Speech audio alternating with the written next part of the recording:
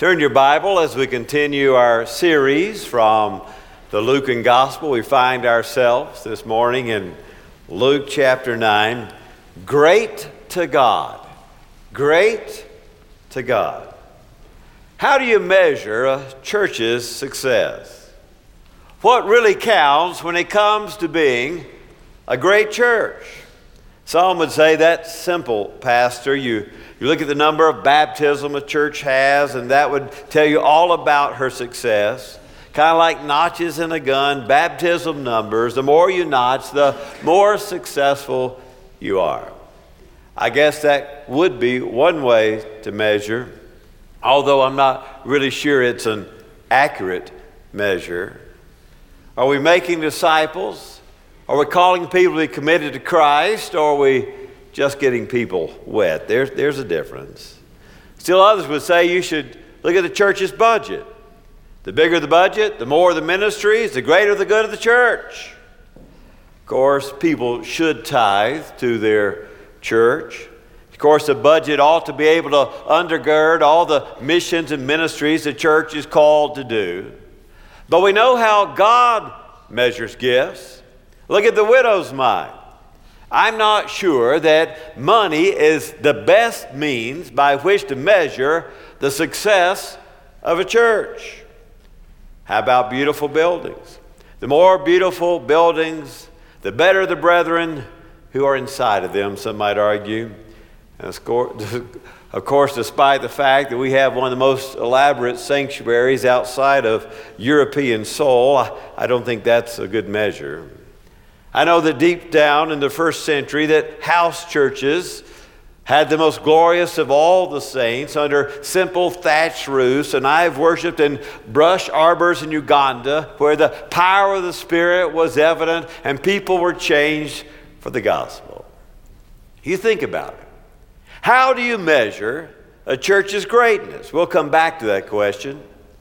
But as we turn to our text today, and Luke chapter 9, which asks the question, how can individual believers be great? How can individual believers be great? Look at verse 46 of Luke 9. An argument arose among them as to which of them might be the greatest. But Jesus, knowing what they were thinking in their heart, took a child and stood him by his side and said to them, "Whoever receives this child in my name receives me. And whoever receives me receives him who sent me. For he who is least among you, this is the one who is great." It's an interesting phenomena in Scripture. I don't know if you've ever noticed it or not. When disciples are arguing in the Gospels over who is greatest when the kingdom of God fully comes to fruition, it almost always follows a section where Jesus is telling them that he, the Son of Man, must suffer, must die, must rise. Odd. Even while Jesus is focusing on his sacrificial suffering, his service for all of humankind, the disciples are arguing over which one of them is going to get to ride shotgun when Jesus takes the throne. Well, look above at verse 44. It happens in this instance. It'll happen again in the Gospel of Luke. It happens in the Gospel of Mark, I'll show you in a moment. Look at Luke 9:44. Let these words sink into your ears. For the Son of Man is going to be delivered in the hands of men. But they did not understand this statement. And it was concealed from them so that they might not perceive it. And they were afraid to ask him about the statement. He's just told them before they're arguing about who's the greatest that he, the Son of Man, will be delivered over into the hands of evil men. Now don't turn to it for time's sake, but in Mark 9 we have a parallel story where a child ends up being the hero of this story as well. But listen how this one goes. I want you to notice Jesus is talking about his suffering, his death, and his resurrection, and they're arguing over who's the greatest. Mark 9:31. For he was teaching his disciples and telling them, the Son of Man is to be delivered into the hands of men, and they will kill him. And when he has been killed, he will rise 3 days later. But they did not understand this statement, and they were afraid to ask him. And they came to Capernaum, and when he was in the house, he began to question them. What were you discussing on the way? And they kept silent. For on the way, they discussed with one another which one of them was the greatest. Again, Jesus talking about his suffering, specifically his death and his resurrection. They're talking, whispering behind Jesus as they go to Capernaum, and Jesus says, what were you talking about? For he knows they were arguing over which one of them is the greatest of the disciples. It's a tradition here. I'm going to suffer, and they're arguing over who's the greatest. He speaks of sacrificial, suffering servanthood, and they're talking about power and position and prestige. Well, I want you to notice some things about this text. First of all, everybody wants to be somebody. Everybody wants to be somebody. Look at verse 46. And there arose an argument among them as to which one of them was the greatest. It can happen sometimes in churches, can it? Whenever a project or a ministry is launched, people discover that their own ambitions and ideas get mixed up with the project, and their feelings get hurt, and they want their way or the highway, and, well, it's saying I'm the greatest and my ideas are the best. Everybody wants to be somebody. When you ask the question, who is the greatest in God's kingdom? The implication is, am I not the greatest in the kingdom? Am I not the greatest in the kingdom? That's the real question. Everybody wants to be somebody. We struggle. We push ourselves up. We try to reach the top in our own arena. Well, there's a second thing I want you to see. Jesus uses a different means to measure. Jesus uses a different means to measure. The disciples, each implying that he ought to be the greatest in the group, is shocked when Jesus picks up a child out of the midst, and says, this child is a picture of true greatness. The argument among the disciples was ugly and inappropriate. It's comparative and competitive. It diverts praise away from God and gives praise over to themselves. But Jesus measures by different means.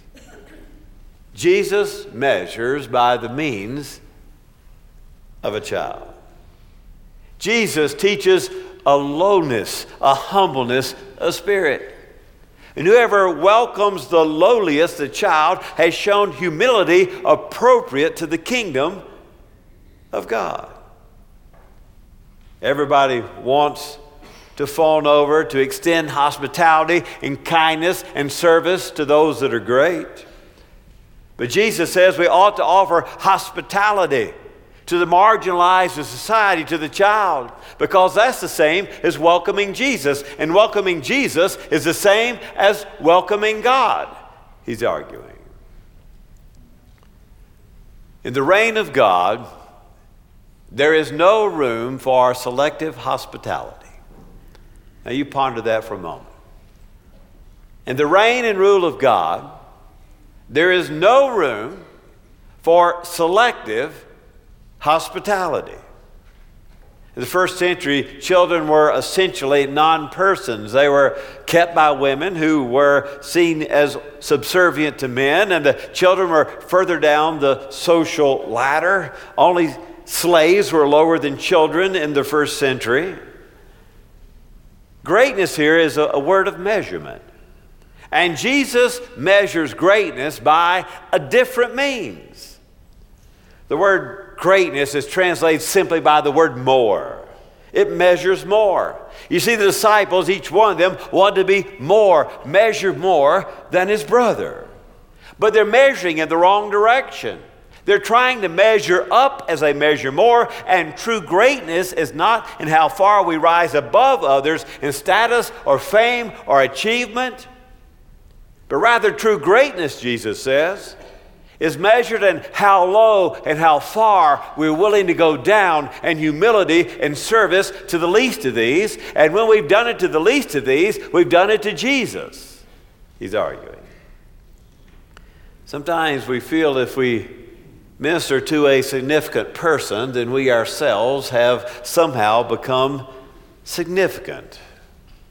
But to minister to the insignificant, let's say to a child, the bottom of the social ladder in the first century, is equated with being insignificant ourselves.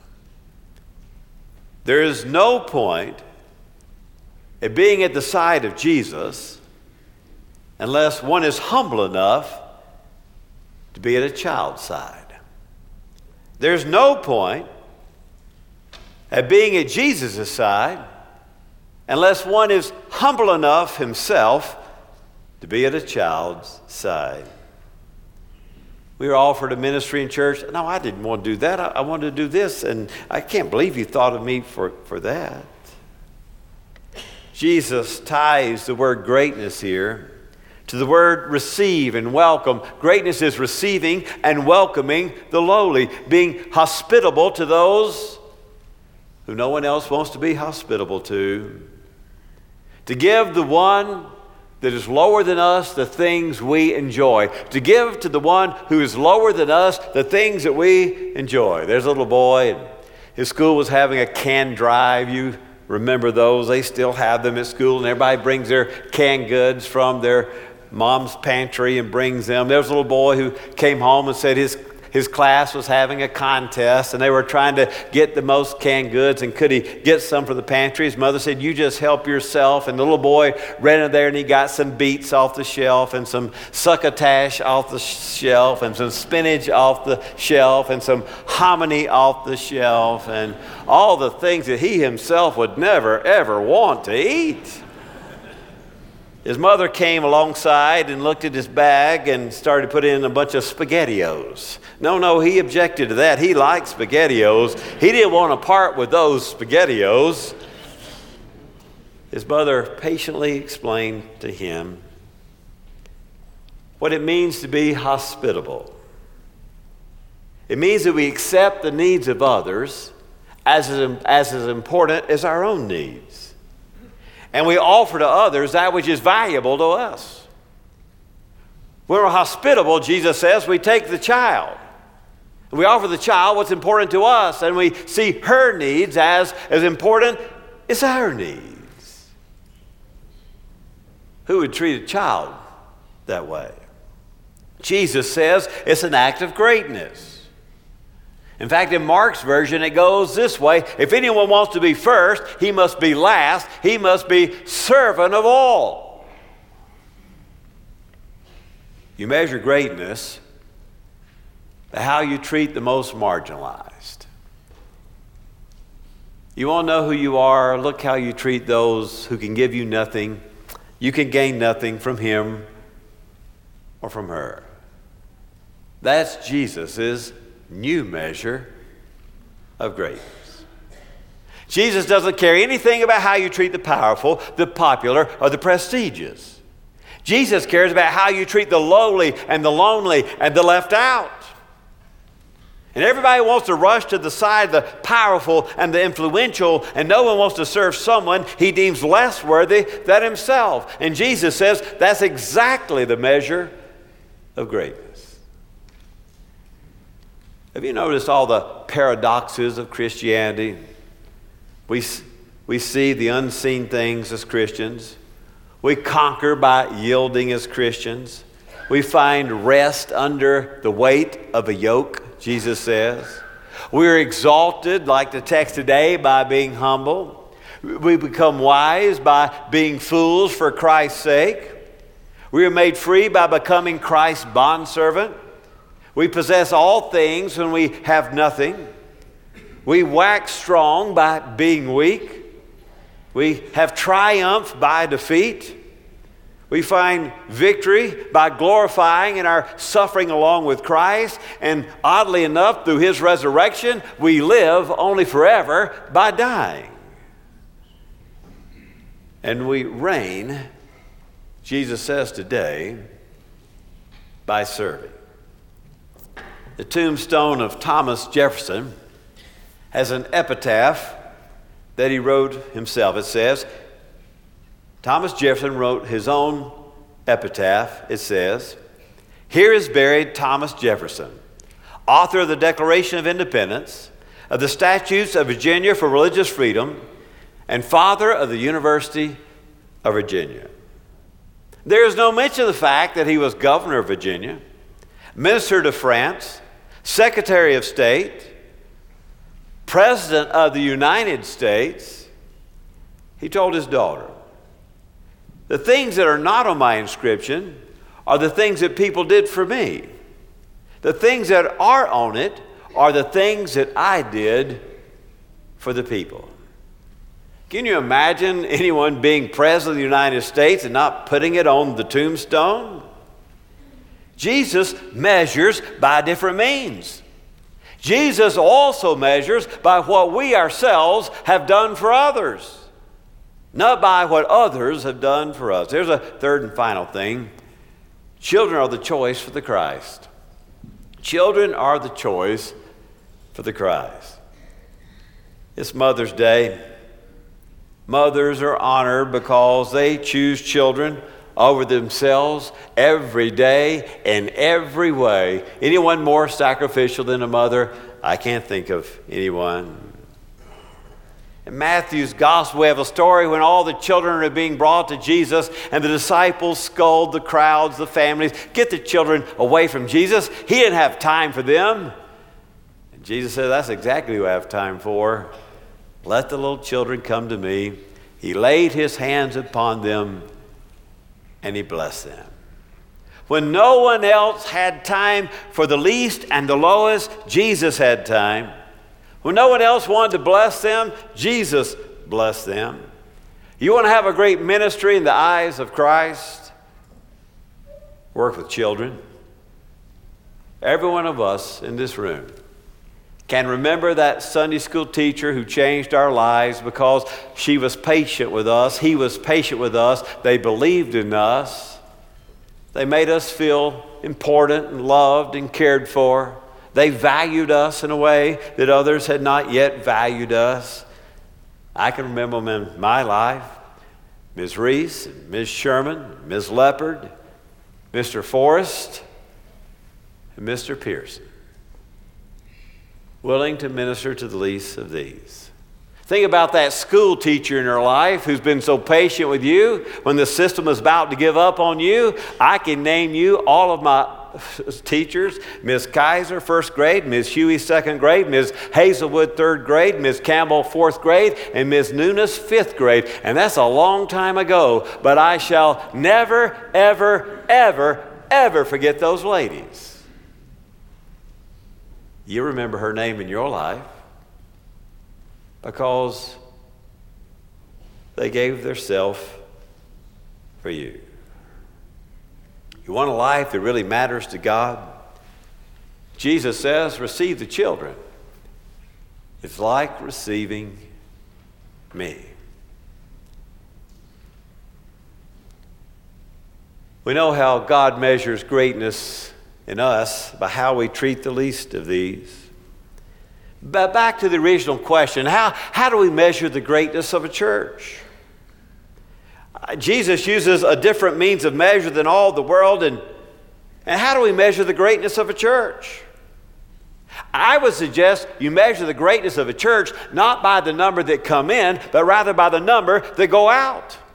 Those that are sent out in the name of the gospel. How many people have gone out from First Baptist Church of Amarillo to minister around the world? How many different countries and how many different ministries and ministers are from within these walls, called by this Christian community, cared for by you as children, more than we can count and more than we can measure. We can't keep up with it, really.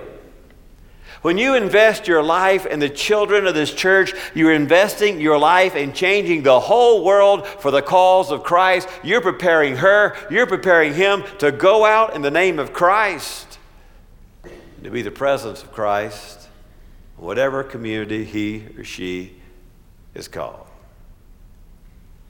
When someone sees a child receive Christ, someone says, "Oh, nothing much today, just a couple of kids coming for baptism." Yes, just a kid who is the greatest in the eyes of the Christ, who has a whole life left to live for the kingdom. Jesus says, whoever receives the least of these and cares for them and helps them dream dreams and encourages them, those are going to be the greatest in my kingdom. Thank you for making choices as a church that lead little ones to the kingdom, to the Christ, and to his people. So they're arguing about who's the greatest. Jesus calls a child over and says, "You want to really be great? Be like this." Let's pray.